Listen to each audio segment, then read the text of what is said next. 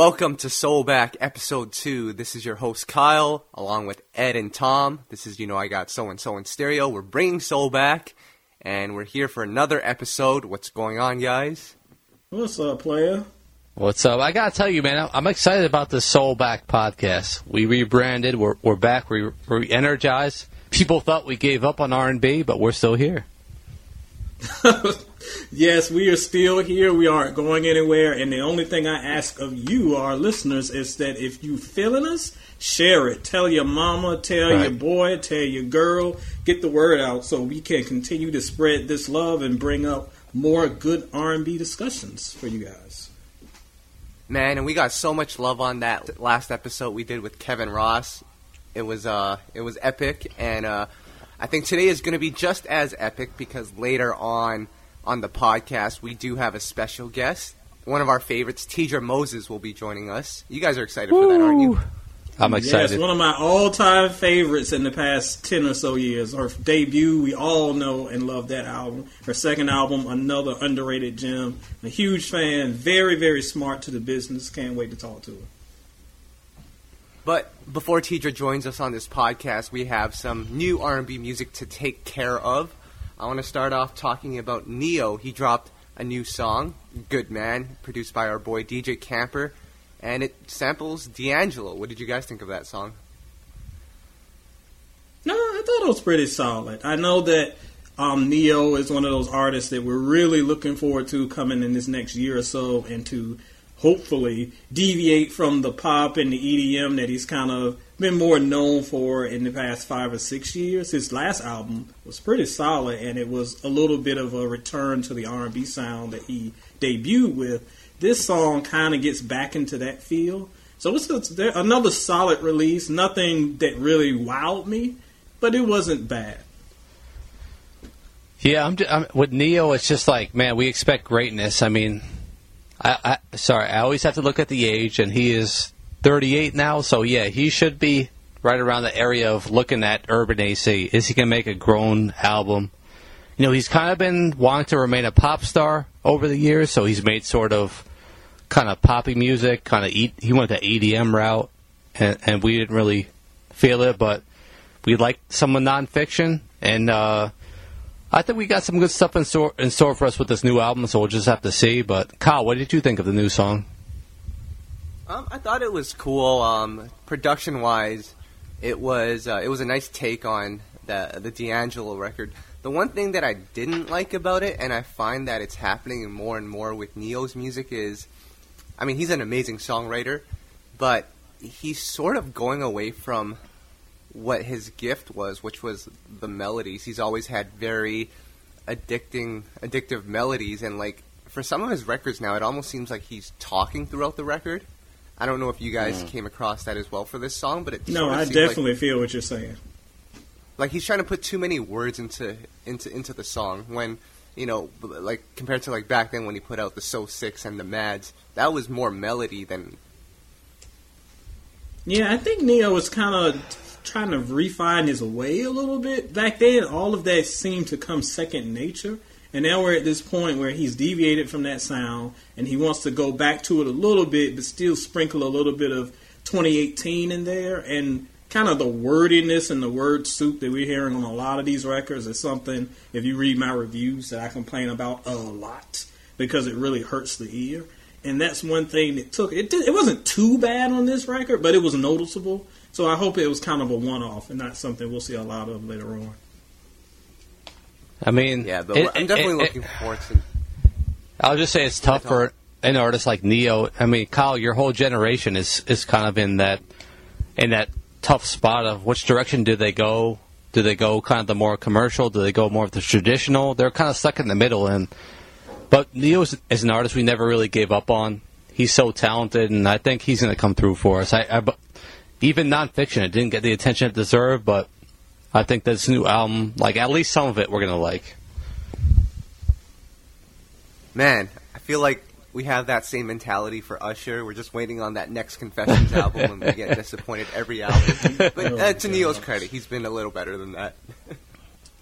We haven't seen anything to the level of Hard to Love, thankfully. So I wouldn't wish that on him yet, but time will tell. Poor Usher. Absolutely.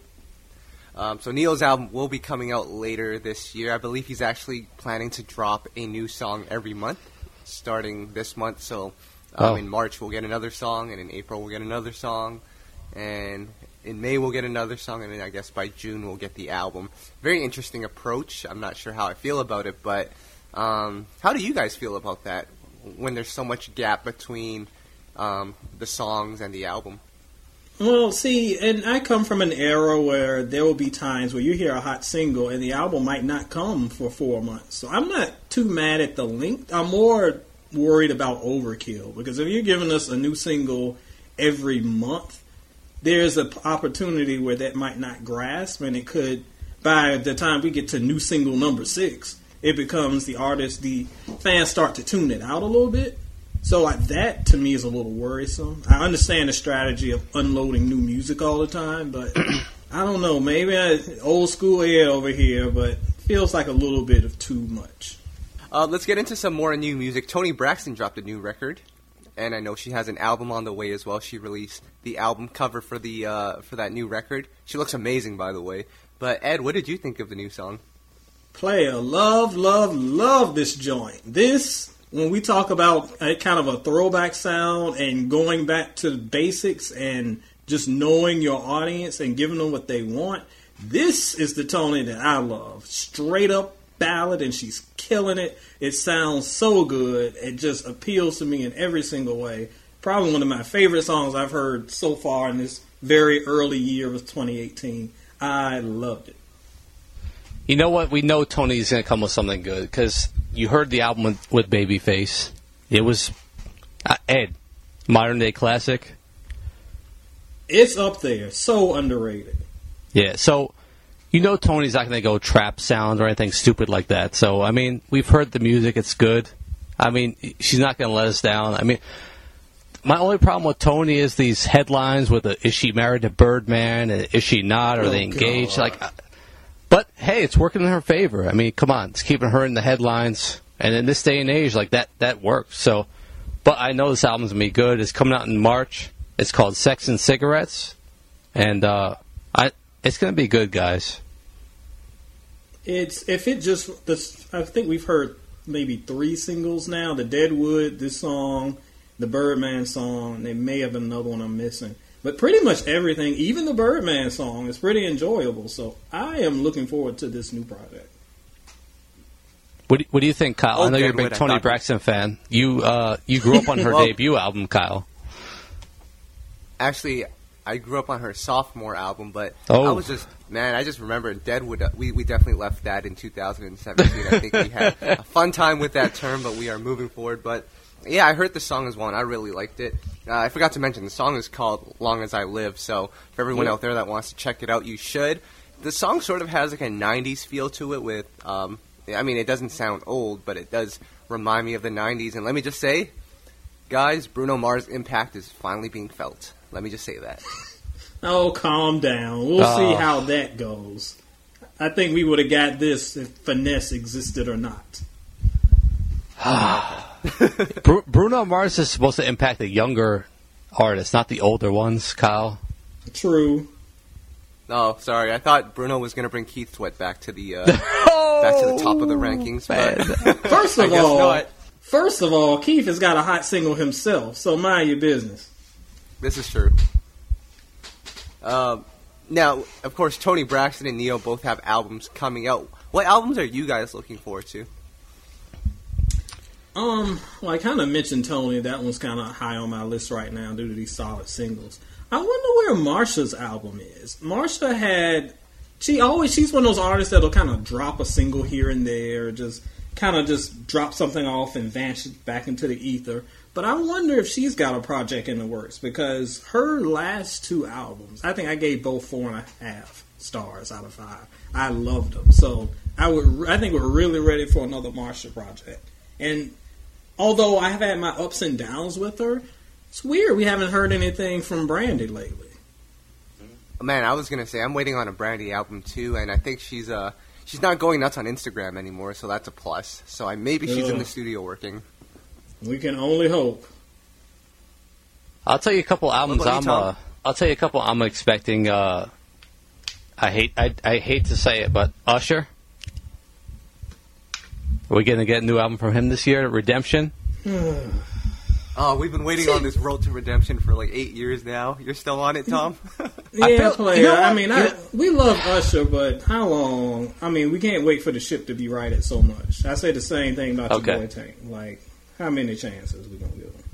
I'll tell you a couple artists.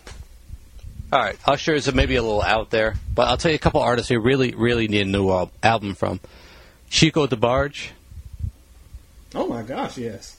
It's been almost 10 years, so it's only right. Yeah. A Carl Thomas. It's been since 2011. I spent half of last week listening to Emotional over and over and over again. What a phenomenal album. That he deserves at least one more run at the top. I'll tell you a Genuine, and Kyle, you might have something to say about this one, but is he going to even put out another album in his career? I don't know the answer to that. I interview Genuine at least once a year, and every time I interview him, the first question I ask is, where's the music? And I know people actually want to hear music from him because, let me tell you, all of my Genuine interviews get like 5,000 views on YouTube. So everyone's waiting. We're waiting on him, and I don't know if we're going to get it. I got a couple more for you, Ed. Deborah Cox. Yeah. Yes, baby moms. So, Raphael Sadiq. And that's another good one. I mean, just taking those two names. First of all, Deborah, I just knew he would get something when she was doing the work on the Whitney Project. Because that seemed like the perfect opportunity to drop some material of her own. We didn't see anything. I'm not sure if anything's in the works. Sadiq always kind of has a lot of, you have to kind of read those liner notes. He's always around producing, writing, doing the thing in the background. But he's another artist just long overdue for some solo shine. I got a few more for you. So, El DeBarge. Remember when he came out with Second Chance not a few years ago, but years ago? And it was pretty solid. It was good, right? It. But will he ever release another album? Will he ever do another one? Well, poor El has been having some issues, some personal issues, as he tends to kind of go up and down on. I hope he's on the road to recovery in recent. I haven't heard anything in the past year or so, but I know he was on hard times not long after that album dropped, so we can only hope for the best. And then we've got my boy, John B., who it's been since 2012. Will he ever release it? I mean, he will release another album, but when will it be? Wasn't the word that he had something in the works and then something happened and it kind of got pushed back? Because I remember there was definitely a project that was coming that he was kind of talking about. And that kind of word just whispered away. He was working with Warren Campbell. I think it didn't quite work out, so I don't know where that's at currently, but we could use another album from him. It's been 6 years, so. Yeah. Here's one for you, Kyle. A-Marie. We need a new one from A-Marie. Yeah, we do, but I think she's pregnant right now, so it might be a little bit longer until we get another A-Marie project, unfortunately. But, I mean, what's your feeling on Brandy, though, Kyle? I mean, that's one of your favorite artists, but what are you expecting from her? I mean, it's been since what, 2011, 2012? Yeah. I think Brandy is still capable of putting together a really solid album. It's going to be interesting to see, because it has been quite some time since 2011, if she still has that buzz around her. I know she has a show coming up in New York, right? At BB King's is sold out pretty much immediately. Yeah, like, that was an interesting thing for me to see, because you and I both weren't sure if her audience was still checking for her, because the last time around, I think she did a much bigger venue, but this time she's at BB King's. It's interesting. But you know what? It's sold out. Yeah, it's interesting, Ed, because, Ed, what do you think about this? Like a few years ago, she did a venue that held about, 2,100, 2,200. Mm-hmm. Now she's doing BB King's in New York City, which holds about 800, 700 people. Like, is that Like, what does that mean for her career? Well, there are two ways you can look at it. Because I remember maybe a year or so ago, J. Cole came here. And J. Cole has the opportunity to sell out. But he went in, like, the tiniest venue available. And, like, the tickets went crazy and it was ridiculous. And everybody was like, why did he pick this raggedy little venue? But because of the set he was trying to do, he wanted a really intimate set. So he could have sold out, but he specifically did that because he wanted an intimate, small setting for his sound. I'm not sure if Brandy is doing this because BB's would be an opportunity to have a tighter, more intimate production and sound and show, or if it's just she tried to go big and people weren't really checking for it. It clearly can go both ways, but if this is an opportunity to have a different ambiance, maybe that's what she was going for. I'm giving her the benefit of the doubt, and not so much that she was trying to sell out Barclays. Right. I'll give you one more, guys. Man, can you imagine? No, she's not selling out Barclays. Trust me. Sorry. No offense, Brandy. We love you. We love you, Brandy. But no, it's that's like 20,000 seats, guys. Right. Barclays. Exactly. But and one more for you guys. 1998. Oh. One more for you, and he's been hinting at something on social media. That's Maxwell. I don't think he's going to put out an album this year, but he's been hinting at it. What do you guys think? It seems a little soon for Maxwell because, you know, he tends to drop an album like once every 15 years or something. So we just got something from him maybe 2 or 3 years ago. So it seems like a really quick turnaround to have something else this soon. Maybe I'm wrong, but I wouldn't expect something from Maxwell this soon. I wouldn't turn it down because every Maxwell project is quality. It just seems a little soon for him. Well, we do have a couple of albums that are coming up. We have Bobby V. He's dropping March 9th on Tim Kelly's label of Tim and Bob. And we also have Escape, and luckily they're not going to be the Play It Please for today, but Escape, they're working on their new project, and they actually recently rebranded their group name, so they're now Escape, but instead of having an E at the end of Escape, it's now a 3, because there's only 3 of them Lord left. have mercy. Oh my gosh. I want Escape to win so bad. So bad. They're one of my favorites of all time, but they just can't in spite of themselves. Can they get it together, sister? You know what, though? I have to give them props, though, because they were able to do a national tour, U.S. tour. Every other R&B group who came back, like, for example, Jade, as an example, and Brownstone, for example, you know, any of these groups, they can't do a national tour off the bat. Like, they didn't have any music out. They did it. I mean, you got to respect that. And to their credit, though, you got to also remember how Escape has a weird history because they just kind of vanished in 2000 and that was it. But because of stuff like the Housewives and the T.I. reality show, even though they weren't in the spotlight as a group, they were still in the spotlight. So that kind of helped push this. So it's not something as kind of off the wall as a J where it's like, where the 3 of them been all this time? So that helped in their favor. Absolutely. Now, I just want to give everyone some quick tour news. Jagged Edge and 112 are about to go on a joint tour. I believe they're going to be announcing dates pretty soon, but that's going to be very exciting for everyone. Ed, will you be attending that show?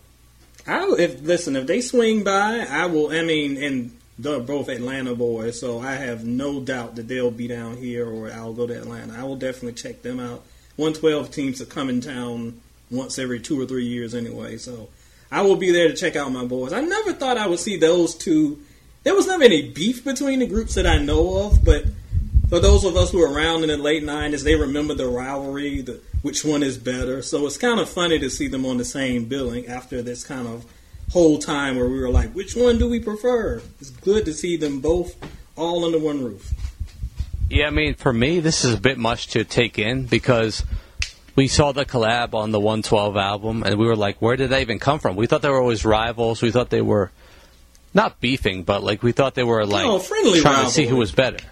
Yeah, but right, friendly both from Atlanta. Cool. But I mean, it's almost like where's this coming from? Like, how did this all come together? They're suddenly all cool and who will even close the show? That's my question. Like, who's going to be opener, who's going to be closing? That will be a tough situation to work out, I'm sure. But that's interesting. But, I mean... Yep, absolutely. What do you think, guys? Man, I have no idea who would open or close that because they're on such equal footing. Well, we've talked about this before. I prefer 112 to Jagged Edge, but you could make a very strong argument that Jagged Edge has better records in some spaces too. So I'm not sure who opens or who closes. It'll be a treat for fans. I'll say that. Well, Kyle, you have experience with Jagged Edge. You booked them out in Vancouver, right?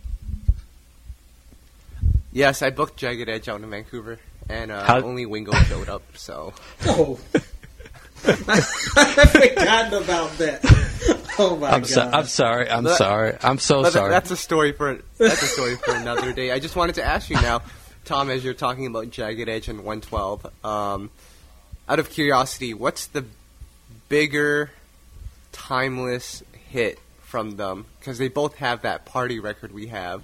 Where's the Party At? And we have Peaches and Cream. What will go down as the bigger song? Ooh, man. Is it just those two, or can I name other songs? Well, those two kind of came around the same time, so that's why I asked. Yeah. That's tough. That's really tough. Man. You're killing me, man. Nelly hit that part is memorable, and so I'm leaning towards the Jagged Edge song. But wait, I've seen people at clubs go. Can I just do something? Like, what's the bigger song of the two groups? Like, if you had to pick one song out of either group, like, what would be the biggest song? Can I do that? And if I had to do that, I would go with "Let's Get Married." Yep. Yeah. I know. But Ed, no, go this ahead. is tough. This is, I think, to get to Kyle's question, for me, Peaches and Cream and Where the Party At. To me, that one's easy. That one's Where the Party At. I think that one has endured a lot longer. Peaches and Cream was, honestly, to be fair, I'm not a big fan of either song, but I know that Peaches and Cream was very, very, very hot in its era, but Where the Party At has kind of endured. So I'll give him the edge over that. If I think about the two biggest songs from both groups, definitely Let's Get Married. I don't know, maybe Cupid for 112? That's it's really hard. I will say one. It's either Cupid or the remix to Only You. But I was going to say that. Can I say one thing, though? Man, it's hard. Like, those two songs you named, Kyle, I don't hear any of those songs on radio anymore. Like, I haven't heard Where the Party At in years, or Peaches and Cream in years on radio. Like, I haven't heard Peaches and Cream in years. I have heard Where the Party At at parties occasionally. I don't listen to radio. I have not heard it forever. I mean, I'm someone who I don't listen to radio, but if I'm in a store, it's on either they play Hot 97 or whatever.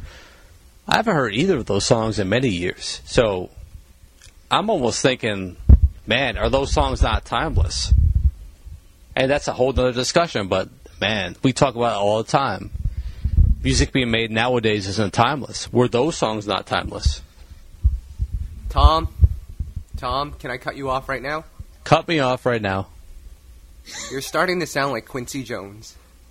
Oh my gosh! You are not going to disparage the good word of Quincy because he was preaching. No, he was not preaching. You guys read that article, right? He was not preaching. Listen, I've got that article pinned up in my office because I'm going to print it out and plaster it all over my walls because I need to read it every day of my life. Ed, can you give everyone a summary of what he said? Because on there he was slandering the Beatles. He was telling everyone that Michael Jackson stole songs. And he said everyone in the music industry sucked. What was going on there? Player, I loved it. Everybody, see, and this, you might not have the experience, but let me tell you about living in an African-American neighborhood.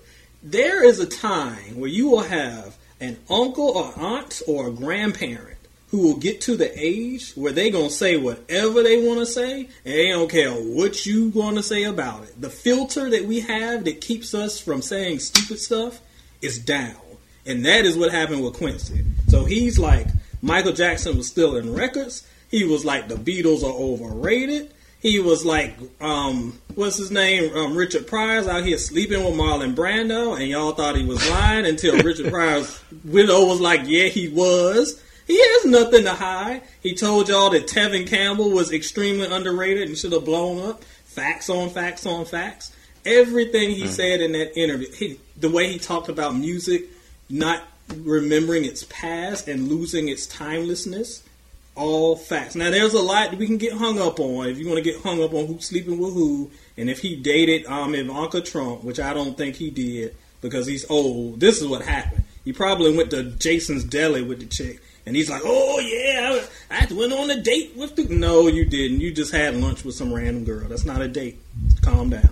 But my point is, throughout all his bluster, you look past that, you're going to hear some facts. And dude was preaching. Tom, is Quincy, was he right or is he just crazy? I think, I thought he was crazy, but like Ed said, when you get to a certain age, you have no filter. And he just let it all out, man. I mean, what can you really say? That's a legend, but still, I mean, he yeah, he got people talking for real. He even told us who killed John F. Kennedy, man, so you got to give it up to Quincy. That was a little ridiculous, but I mean, he didn't lie about anything else. Maybe he's right. Absolutely. And not even Quincy will get our play a please of the day, and neither will this one, even though I really want to give it to this group of people. But Janet Jackson Appreciation Day happened on Justin Timberlake's Super Bowl performance. Ed, this is your opportunity to go off. Did you enjoy Janet Jackson Appreciation Day?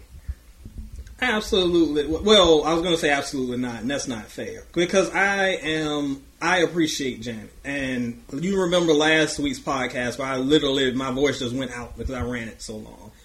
Here's the thing that I have an issue with Twitter. It's not that appreciating Janet is wrong. Absolutely not. But are we appreciating Janet beyond the trending topics? Are we going to her shows? Are we copping her album? When is the last Janet album you had? I can look right now on my shelf, and I have every single Janet album, the physical copy of all of them. Cash money paid. And that's something that if you want to appreciate an artist, that's how you appreciate an artist. If there's an artist that you are a fan of, it's not someone you stream every once a year when you get in the mood to do it, or to post a GIF of when somebody's talking about them on Twitter. Support the music you love by purchasing it. Streaming ain't gonna do nothing. Talking about them on Twitter ain't gonna do nothing. Dragging somebody who disagrees with you on Twitter is not doing anything. Appreciate your artist by giving them your $9.99 or your $1.29 on iTunes. That's it. I don't want to see any hashtag activism on this stuff. Give Janet some money. Appreciate her that way. But Ed, I have a rebuttal for that, and I was telling Kyle about this on we were texting back and forth. People were supporting Janet on her tour, and it did really well, right? So true. We're in the day and age where people don't buy albums, and people aren't expecting to buy an album. Like, they could say, I'm a huge supporter. I went to the tour. They don't want to hear They don't want to hear the new music, man. They just want to hear the hits, man. Like, she's been around forever. And they feel like they're 100% supportive of Janet by going to the tour. So, and I'm for cool me, with that. I gotta say, they did their part. I mean, the tour was a huge success, and it will always be. If Janet ever goes on tour, it will be a success. So, for me, they did their part of supporting Janet. I mean, what do you think, Kyle? Well, I see your point, and I do agree with it. However, I feel like Janet might lose out on, ticket sales, but I'm pretty sure another person would just swoop in and sit in that seat and watch Janet live. But how many people are out here buying the music? And I know no one does that anymore, but if you really want to show your support, I feel like you should go out and buy the album and sue Janet Jackson's fans credit. And they don't have like a stan group name or something like that, right? Not that I know of. Okay, the Janets. To their credit, Unbreakable did do some pretty good numbers on the charts. It was number 1, actually, on the Billboard 200. So I'm not knocking them for that, but Tom, to your point, I just want people to check out and buy the music. I'm not sure what her streaming numbers were like, but man, everyone's going to go to the tour. We all have at one point, but who's really out here buying the music? And I think that should be the indicator of support. Yeah, right. But I mean, streaming does. Yeah. Go ahead, Tom. No, I was just saying we're in 2018. No one's buying music anymore, and people expect to get the music for free. And I'm sure Janet's in no rush to record the next album. That one came out in 2015. We're in 2018, and I don't think she's in any rush based on the fact that no one's buying anymore. I mean, what do you think, Ed? I don't think, and I agree with that. And you make a good point about the tour. And I think that a lot of artists, especially these legacy artists, that's where they're making their money, through touring. So that's cool if you're supporting the tour. And as Kyle said, Unbreakable did very well for what you would expect. This isn't 1992, so you weren't expecting quadruple platinum, but it did well for what it was. However, I still think that for a lot of fans who are riding and yassing and going off on Twitter, put your money where your mouth is and support these artists in some sort of way, because streams count, but they're such a small fraction. You got to pull a Chris Brown and have the thing running all day and night while you're outside cutting the lawn for it to actually matter. So again, if you want to support and you say you're a fan, go out and purchase a ticket, cop the album, download something. This all helps. You yelling at somebody on Twitter is not helping her bank account. Can I just have you guys make one prediction though? And what year will we get Janet's next album? The last one came out in 2015. Yeah. She usually takes about 4 or 5 years. We'll probably have one maybe 2020. I'd say next year. I think she's already working on something, so I think next year we'll probably 2019 see something come up. Yeah. Okay. That's fair. Now, we keep hyping up this Play It Please award, and it's not where you think it's headed. We're not going to talk about Justin Timberlake because we've talked about him too much, and let's be fair, his Super Bowl performance was okay. It wasn't the worst thing of all time, so Twitter needs to calm down on that. But I have one that's even better for you guys. The Play It Please award, Ed, is Chris Brown. He recently tweeted, just thinking, a crazy world tour would be Beyonce, Rihanna, Bruno Mars, and Chris Brown. 2 for 2. And if y'all decide to do it without me, give me 10%. So I guess we're going to give Chris 10% if this ever happens? I'm going to give Chris that work. First of all, that's a great tour with 3 of them. But if we had Rihanna, even though you know how I feel about her, Beyonce, Bruno, okay, we good. Cousin Chris is really the 4th wheel in this thing when you look at levels here. Secondly, how is a Chris Brown Rihanna tour going to work? Have we thought about that? That seems like a think piece waiting to happen. Thirdly, now you want to cut if it doesn't work? You can tell that this brother is from Virginia, because that is some Virginia thinking if I ever heard of. I haven't done anything, but give me a check for it. Ugh. Why do you keep defending this dude, Kyle? Please tell me. Ed, man, that's a bad way to talk about family members. That is. When family comes, it comes from a place of love. So I can tell my cousin that he's ridiculous. Cousin Chris? Let me just say if this tour ever happens, I'll be on Ticketmaster.com at 10 a.m. ready to buy those tickets. Oh my gosh. I hope you sit there and keep refreshing the screen and it's like, sorry, all the tickets are sold out. Oh, that is the worst. However, I think it's that time. Like I said, every week we're going to bring in someone special, someone that's definitely brought soul back. Tom, we have another guest today. Who's our guest today? Yeah, I'm really excited to introduce today's guest. It's someone I've had the chance to get to know over the years through interviews here in New York. And someone we really admire her music. Every project she comes with, we just love. We love her hustle and her grind. And, you know, her latest album, Cognac and Conversation, man, it was one of our favorite albums a couple years ago. And just really, she shows us so much love. Like all the love we've shown her, she shows it right back. So this is an artist we really, truly appreciate. I'm glad to welcome Teedra Moses to the podcast. Guys. I guess it's so good to have you here with us. Thank you for having me. This is super cool. I think it's cool what you're doing. It's awesome. We need more of this. So the first thing I mentioned I mentioned that we loved the Cognac and Conversation album, Tedrah, but I do have one complaint, and I'm sorry to bring this up, but I really thought that one, your duet with Anthony Hamilton, should have been a #1 single at Urban AC. That record was so amazing. Haven't heard a record like that in a long time, but man, I just really wish that one would have taken off and been a big hit. Babe, where I have come to the place I've come to with music is that I make it. And that's what I do. Do you understand what I'm saying? Like, getting caught up in what happens to the music after it leaves my soul, it'll stop me from doing it. So I just do it.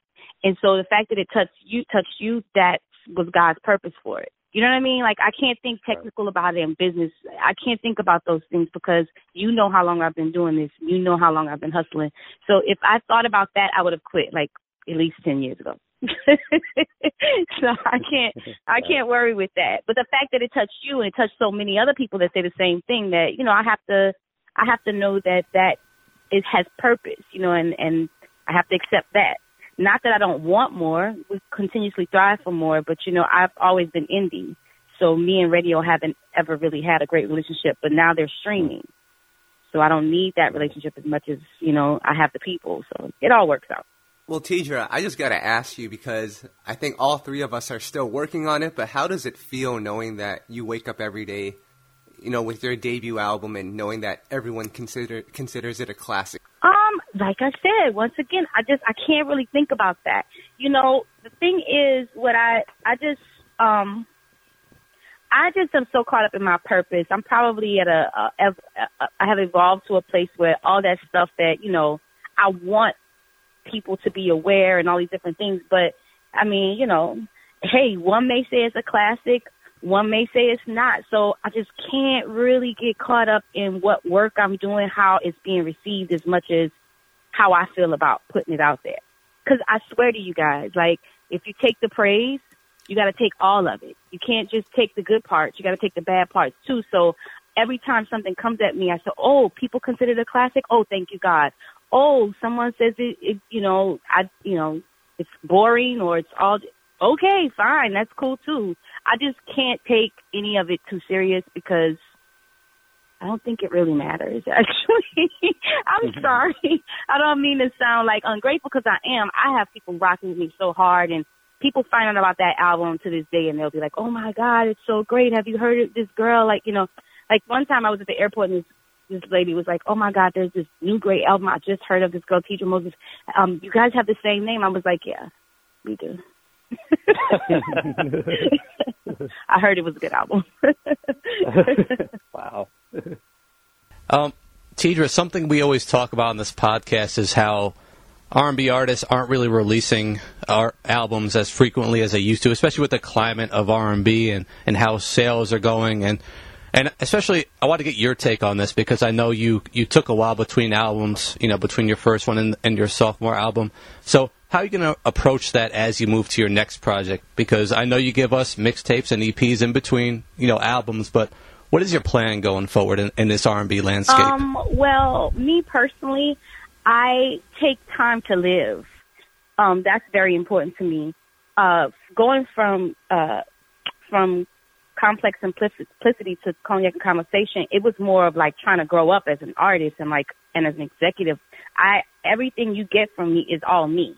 I make every decision, from the type of songs that are going to be on it, the songs that are written, I write them, I arrange them, I even add additional stuff in production, to who's going to mix it, to who's going to it's just all me. So I just had to learn how to hone my skills, not as just as an artist and a performer, but as an executive on my projects, and, making the right relationships to make things happen.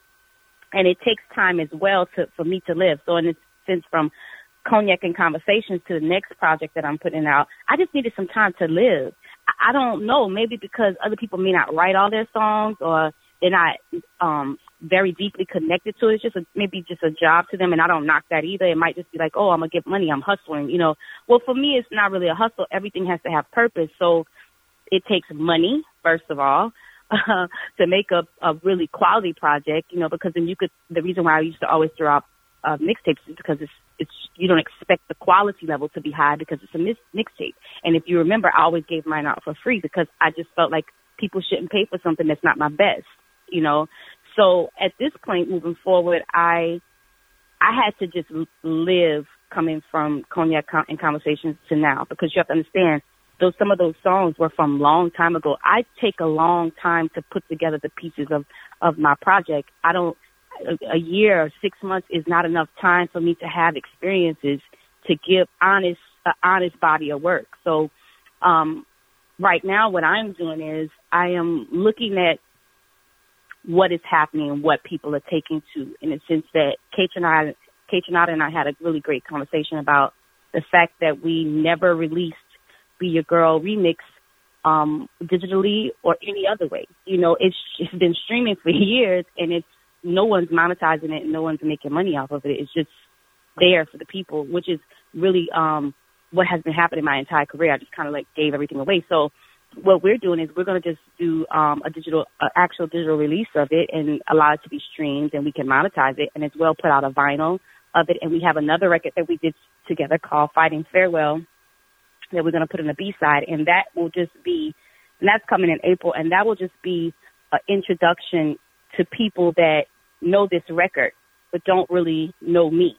And from that, I'm starting to record my album in March. But like for me, it's just more so about it making sense, because sponsors don't really give a shit about us. I'm sorry. Sponsors don't care about us, you know, labels don't care, but the people still care. You understand what I'm saying? So it's like, I just put my focus there.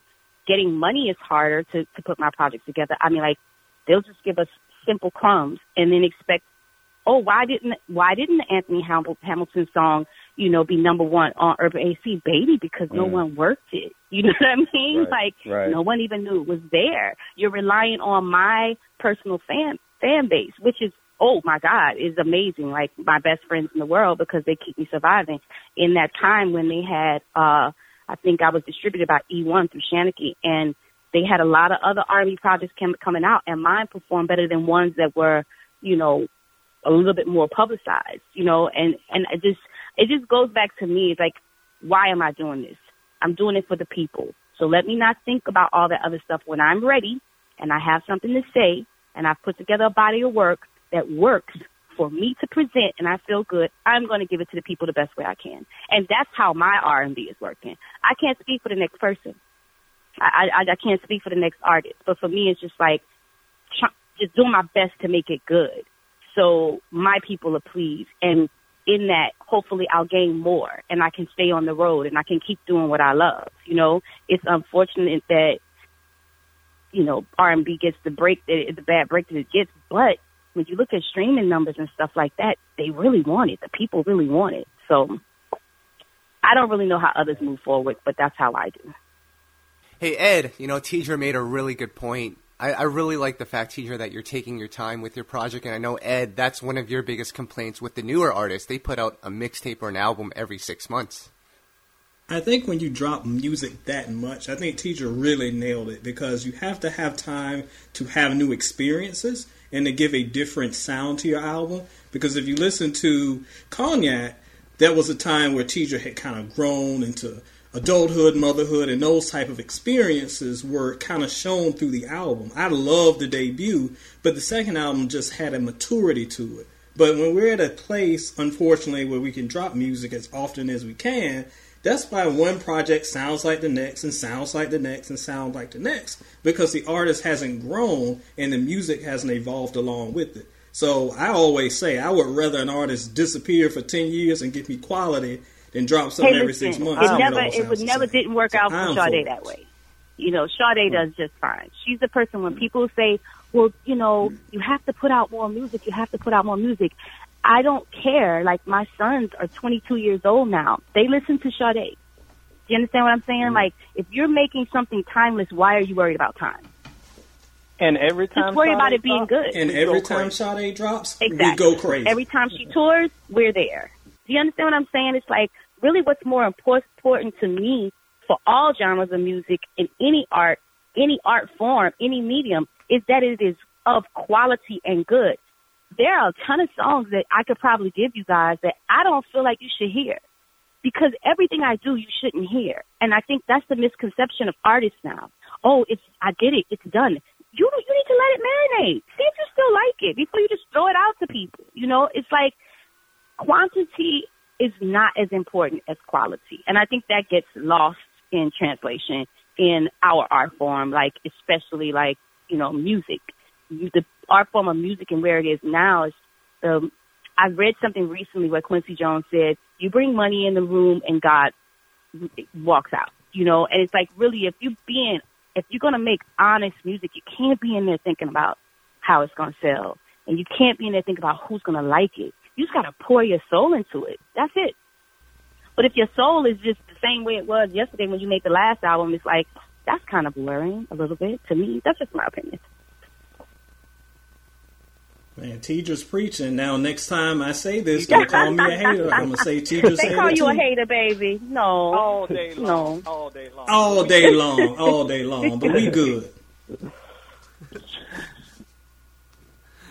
Cool. So, I mean, of course, we're all looking forward to your album, Tidra, coming out, you know, sometime this year. But just out of curiosity, what albums are you looking forward to this year from artists that, you know, you might be listening to? Is there any artist that you're waiting on an album from? Not particularly waiting on an album from, because I don't even know who's coming out with. I don't pay attention enough to know who's coming out with an album, who's not.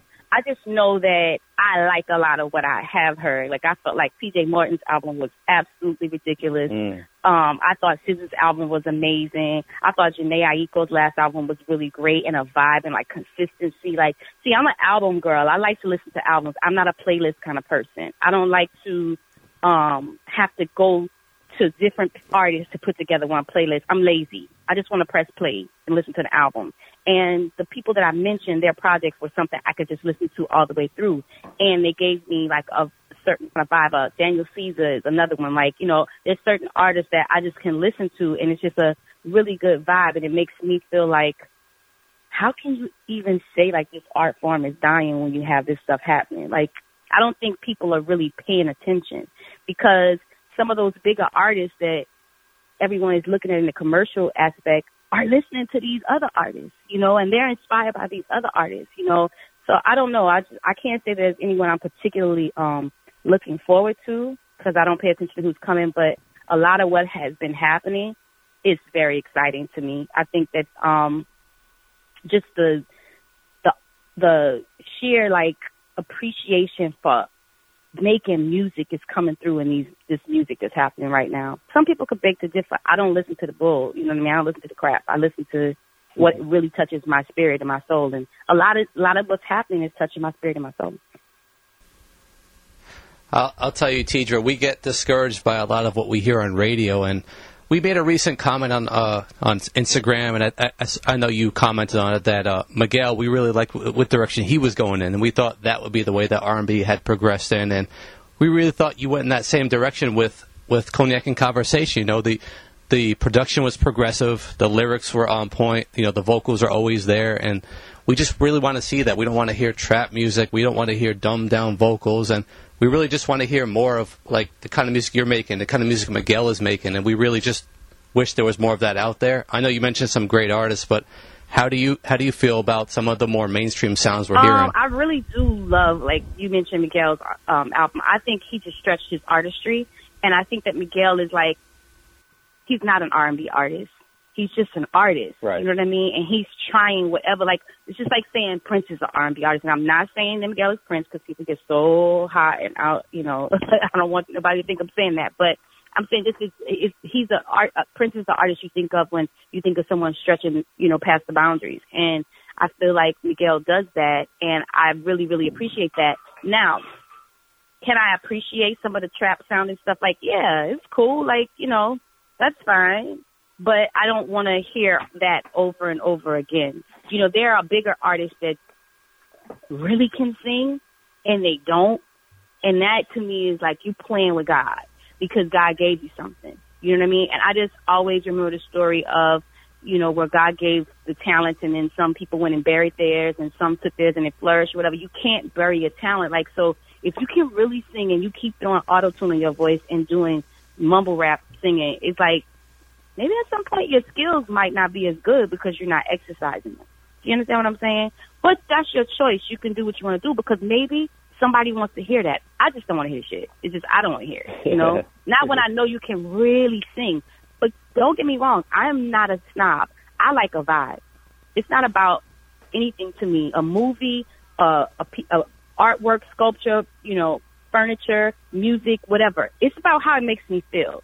And there's some mumble rap stuff that they do that I like it. It's cool. I'm in my zone. I'm smoking. I'm drinking. I'm chilling. And it's cool. But when it comes down to, like, talent and the things that make me feel like this is an anointing from God, it's like, you know, when someone plays an instrument, you know, when J-Mo plays the guitar or Charlie Burrell plays the guitar or Kiki Wyatt sings, it's like that's, you know, that's God. You know what I mean? And I would really like to see some of those commercial acts that can do that don't do that, really start doing it. Because kids need a song to sing at the talent show, at the school talent show. You know, you need to have a talent show of kids in high school where they actually have to have talent to win.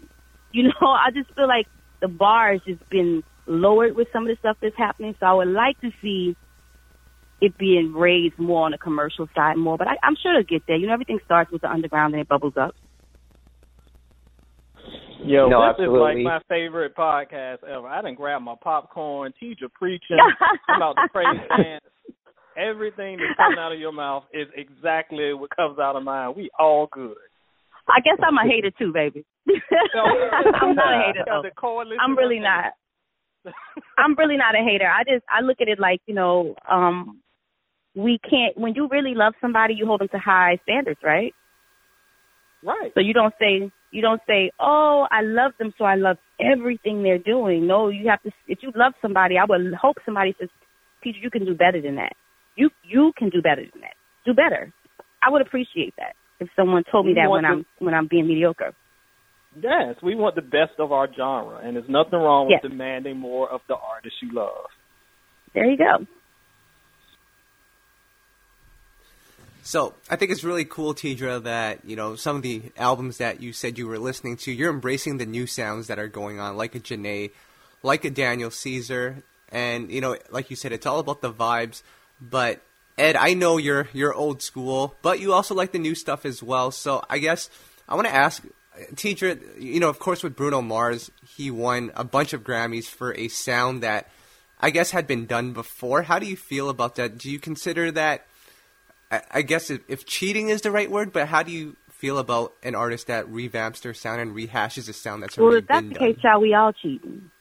You know, we're all cheaters. Like, it's all been done. You know, and I have musical snobby friends, and we done been on phone calls just like this, and they're like, but this, and that, and blah, blah, blah. And it's like, yo, man, everybody's influenced by something and inspired by something. And what I can respect this young man for doing is, and the camp around him, which is some really dope writers and dope, you know, musicians and stuff, is that they went to do the work and they dug in to listen to Babyface to make a song like Versace on the Floor. You know what I mean? They went to listen to Teddy Riley to make a song like the Finesse record. Like, I mean, like, I can appreciate you doing your homework.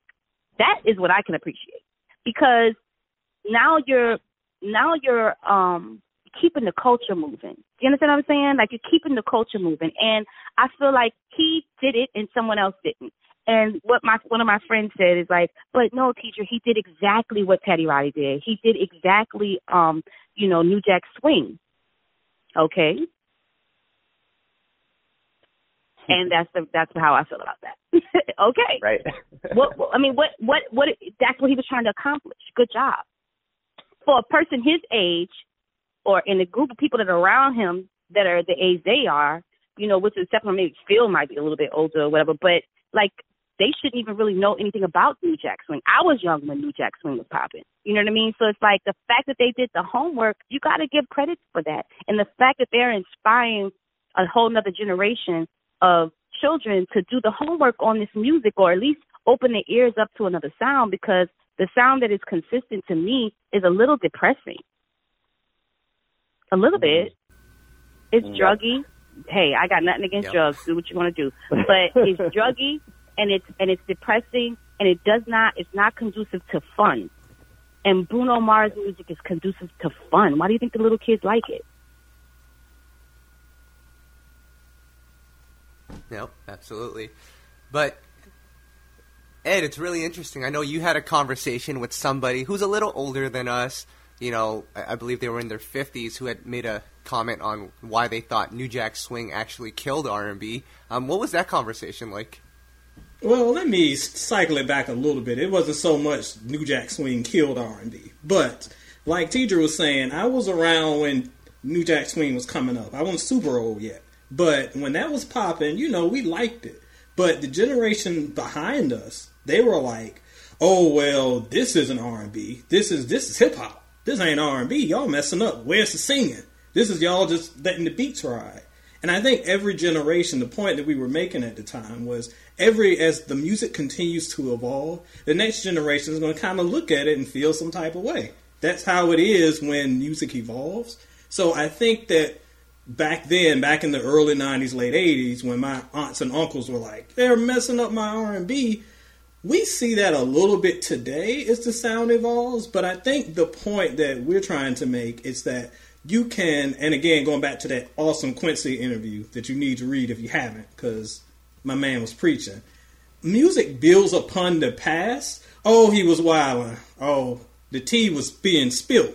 So what happens is music should build upon history. We should be able to look back in history and pull a little bit of it. I'm not mad that the times are changing, but a man like Bruno who can go and take some elements of a sound that worked in the past, that's what you're supposed to do. And he did it right because he gave credit where it was due. It wasn't cultural appropriation. Don't be in my mentions. He's not a culture vulture because he admitted where he got it from, and he gave Babyface and the Pioneers props. So that wasn't appropriation. That was appreciation. So that's what the music should be, building upon the past and putting a new sound to it. We see it with Miguel. We see it with Bruno. I ain't mad at it. Neither am I, babe. So, Tidra, we got the latest album, 2015. You know, in this day and age, we're impatient. We're waiting on the next, project, the next new music to come out. What can we expect next? Like I said, I'm doing the vinyl with Kate Trinata and adding a new record with them, with Be Your Girl. And then I'm working all the month of March. I should be finished with. By the end of March, I should be finished with the recording of my new project. It's Tidra, it's just where I'm at now. Like, I don't really try to think about it too hard, so I can't really explain it to you. The funniest thing is when I first went to a radio station, they asked me, like, who are you? I was like, well, who the fuck am I? I don't know. I don't think about these things. You know what I mean? Like, I don't think, because people say, what is the sound? I don't know. You just got to hear it. Like, if you know me, if you follow me on social media, that's my vibe. I'm being very honest. You know what I mean? I'm, like, really peaceful, but at the same time, I'm a little ratchet, and, all those different things. So, like, the music should be done. Like I said, I have to go out into to the UK, to Europe in May. And so my plan is to get everything done before then. Now, when it's coming out, I'm not exactly sure. Because like I said, like, I'm independent. So things move very different. I think sometimes people don't understand the cost of what it takes to be independent and to produce quality stuff. Like, right. You ask for a lot of favors, and I fund myself. The same money that pays my mortgage pays for mixing. You understand what I'm saying? So it's like, I just, I get it done as I can get it done, and hopefully it'll be this year. But what I do is I always make sure when I'm recording and I finish up a project, it's timeless in my mind. So if it didn't come out this year and it had to come out top of next year, it doesn't matter because it has nothing to do with the era and what's going on right now. It's just a vibe and a feeling,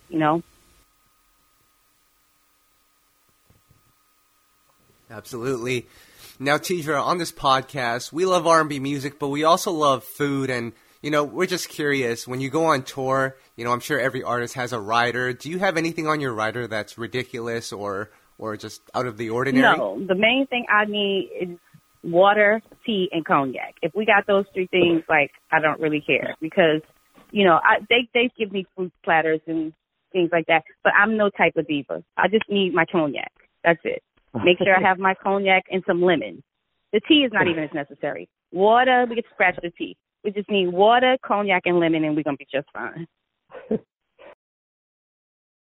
Well, let me ask you then, Tidra, follow-up question. What's your cognac of choice? Right now, it's Remy Martin. Because they sponsored my birthday party. Wow. Yeah. Cool.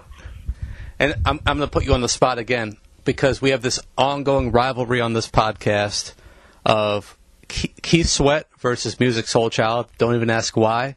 Oh, wow. If you had to choose one of those two artists, who would you choose? Musiq Soulchild, because he's a really great singer. Keith Sweat he made some really great songs back in the days, but that's also a lot of Teddy Riley. You know what I mean? Let's just take Teddy Riley out of the equation of Keith Sweat's first album. Because I remember, I was like about 8 years old when that album came out. I totally remember it, and it was banging out of everybody's car in my hood, right? But it was banging. But if you take that out, I don't know what Keith Sweat would be. Now, if you take everything from, if you take everything from Musiq Soulchild, the nigga sings his ass out. Teacher, you supposed to be on my team, dog. No. Honey, listen, now I'm never gonna hear the I end was of this. 8 years old, and I knew that man couldn't sing. I'm not lying. Teacher. Keith Sweat made great songs. You may be young, but you're ready. He sounds a little rapey, but he made great songs. But he could not sing. At the time, he was young at the time, so it was okay.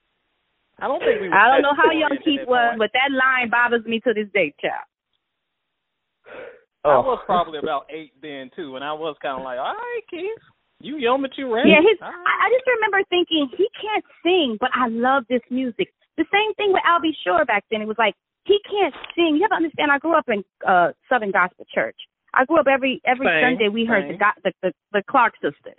So when you heard someone like Al B. Sure and Keith Sweat, it was like, oh, they can't sing, but the music is good. Bobby Brown too. I felt the same way. I don't really give a shit about people knowing this either. Because it's just, we all knew these three guys couldn't sing, but they were really dope. Like, they were young and fun and, you know, cute and all this stuff or whatever, but it just, the vocal ability wasn't Gerald Levert or not even nearly Musiq Soulchild, because I think he's one of the best male vocalists we still have out there. I'm with you, Tidra. I love it. Wow. Oh, Okay. boy. I'm sorry, baby. We got 9 out of 10. That's true. If I could throw a name out there just so I can make fun of Ed later too, do you think Chris Brown can sing? Yes. Wow. I definitely do. Wow. I think that he relies on autotune quite a bit.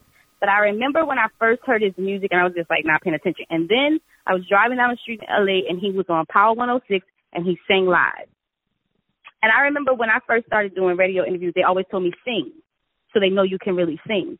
And I would be like, but if they hear the music, they're not going to sing. But I didn't realize that people couldn't actually sing. Sometimes they, you know, do things on a, you know, they manipulate it to make it sound like you can sing. And that is a really good thing for people that actually have talent, that can actually sing. They should always sing in places where there's no manipulation, so people can know that they can sing. Because I've been a fan of Chris Brown since he sang, I don't know your name, but excuse me, miss. I don't know what song that is, but he was singing that live. Oh my God, and he killed it. He had all kind of runs, and I was like, okay, Chris, little boy can sing. And that's when I started being a fan of Chris Brown. I definitely think he can sing. Who thinks Chris Brown can't sing? Oh, Tidra. Oh, baby. But you know what? This is the thing, though. You have to understand they're younger. They're younger, so they're going to play around with the auto-tune and all that stuff. He doesn't need that stuff. I think he just does it because it's the sound. But I don't think he needs that. I think he sounds really great without it. Like, I feel like you guys could sit there and listen to him sing, and you wouldn't be, I don't feel like if he was singing for us right now, we would, you know, just raw, like a cappella, we wouldn't be like, oh my God, shut up, you're killing my ears. I don't think it'd be like that. That I agree with. I do think that. And his whole rappy trap thing kind of throws me off now, but I do agree he doesn't need that.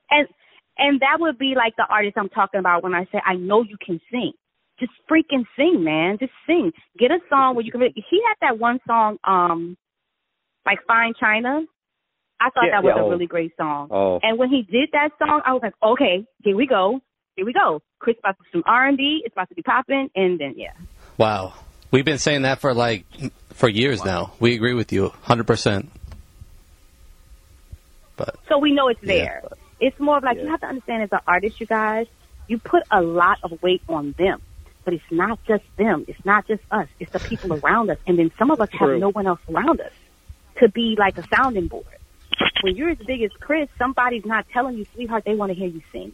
They just like, oh, okay, you rapping? All right, go ahead, keep rapping and mumble rapping and singing. And like, no one's like telling you like, this is where your strengths lie.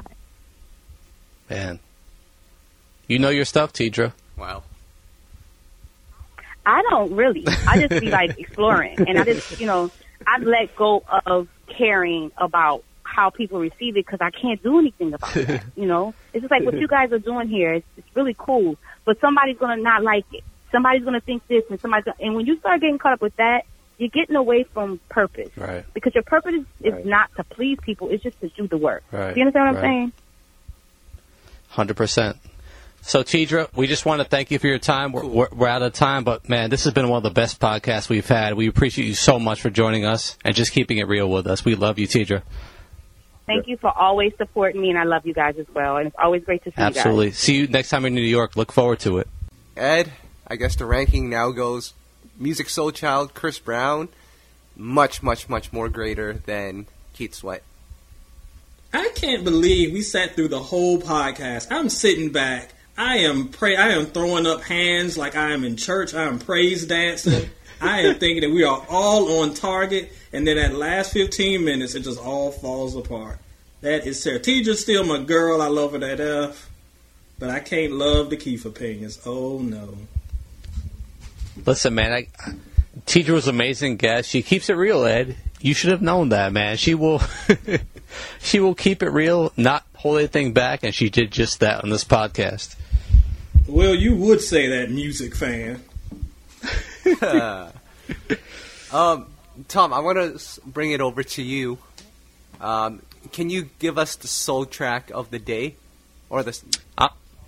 I'm tempted to go with a Musiq Soulchild song just because he got so much praise. But control yourself. I will go with Tidra's debut single, Be Your Girl. It kind of introduced us to her back in 2004. Her debut album, Complex Simplicity, followed that year. It's a cult classic. She made such a great career off just that album, just touring, doing shows. People, like she said, were discovering it later, many years later, and man, it's just a unheralded, R&B classic, and I feel like, she's got so much more to offer us, and Be Your Girl was the start of that back in 2004, so have to highlight that one. Ed, you love that one too, right? Absolutely adore it. If anyone here is listening and has not heard that album, please, please, please, please, if you call yourself an R&B fan and have not heard that album, please go check it out. I did a list a few months ago ranking the best R&B albums of the 2000s.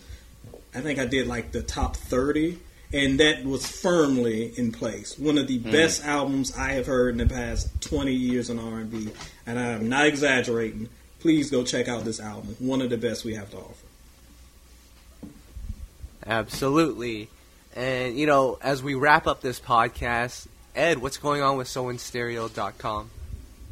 Well, it's been kind of a slow week or two for music, but I have written a review of the new Black Panther soundtrack. It should be up by the time that this podcast is ready to go. It was written, I just need to hit the publish button on it. There's been a lot of hype about this album, about how great it is and how it's one of the best soundtracks of all time. And Kyle even told me that some weirdo said that it was his version of Lauryn Hill's Miseducation. Everybody calm down. It's pretty good. Not that good. Go to SoulInStereo.com and I'll tell you just how good. Cool. And Tom, what's going on with YouKnowIGotSoul.com? I know you recently interviewed Tim of Tim and Bob, and he gave you a lot of history of the production duo, right? First off, we were able to get an interview at Rough Ends, who we've been supporting for years. It was our first time interviewing, so that was really cool. Check that out. It's on the site now. We interviewed Tim of Tim and Bob. Like you said, he gave all the history. It was a really cool experience, so that was really cool guy, actually. It was cool to talk to him. So, other than that, I mean, it's been slow for R&B right now. It's February. Not too much going on. In the past few years, there's been a lot that's dropped on Valentine's Day out of nowhere, so we'll see. But But Kyle, I did want to ask you on the spot, what's going on with her? I think she's working on an album right now. Well, actually, she's still on tour. She's going to be headed over to Europe. I think she might already be there, or she's going to be there, and I can't wait for Soul Child to let me know that she is the best of this new generation. I'm still waiting on that, but yeah, she's going on tour right now. So no, it's just interesting to me to see how that turns out. You know, it's been something we've analyzed many podcasts, and I want to see how that works out. I mean, we believe in her. It's just a matter of, will the label do her right, and will it work out? Well, I'll tell you what, Tom, we will have her on the podcast eventually. I will make that promise to our listeners out there. I'm actually cool with her team, so we'll get Gabby Wilson, her on this podcast eventually. Cool. Jeez, make sure you use the right name. She's got to use one of those vocal distorters so we don't know it's her. Yep. Now, before we get out of here, I did promise everyone last week, and I kind of forgot about it. I forgot about it again today. But Rough End's new album, Tom, I know you had mentioned Rough Ends earlier. Everyone wants to know our thoughts on the Rough Ends album. I mean, I checked it out. It sounds just like a typical Rough Ends album. Like, if you're a Rough Ends fan, you should be happy with this album because, it doesn't deviate too much from their sound. And from the interview that you did with them, Tom, it seems like they put a lot of work into this album. Yeah, it's cool because, I told them in the interview, it felt like they picked up right where they left off back in the early 2000s. And they told me in the interview, they called this album, it's rated P for positive. They want to make positive music. They both have kids now. I think that's really cool, man. Like, how many people they're not concerned about radio. They're not concerned about making popular music. They just want to make music people will feel. Ed, man, what does that mean to us as R&B fans? It's exactly what we want to hear because there's a time to turn up, there's a time to trap, but sometimes you just want music that goes into feeling, and that's what this Rough Ends album is. And we talked about it briefly a few podcasts back, but if you want to hear an extension of their sound, this album sounds like they recorded it in 2000, and that's a good thing. And what we're talking about now is a good thing because it sounds pure, it sounds true to them, and it doesn't sound like them pretending to be someone else. So I give them credit for doing that. A lot of artists aren't taking that kind of direction. For sure. So, time's up for this podcast. We've been going for over an hour now, so we're going to have to say goodbye. I hope everyone has a great week, a great afternoon. I'm going to be, after this podcast recording, revisiting the top 10 worst singers in R&B, and I can't wait to see Keith Sweat at the top of that list again. Oh, Ed, man. Ed, it's time to take those posters down, Ed. What it's time to do is get on the phone and call my man Barry. I think I'm going to have a new co-host on this podcast really soon. Barry. Barry Bars. Shout out to my boy. Wow. It's okay, Tom. We'll just have it rocking with Tidra on this new Soulback podcast. Every episode, Tidra will be on every episode. Ed, you're out. Barry, you're out. Tidra, you're in. I knew this Soulback rebrand was a bad idea for us. A terrible idea. Anyways, we will check in with you guys next time. We're going to have Tidra back eventually because we loved having her on here. But until next time, we will see you guys. Maybe another guest next time. So you guys stay tuned. Take care, guys. Peace. All right.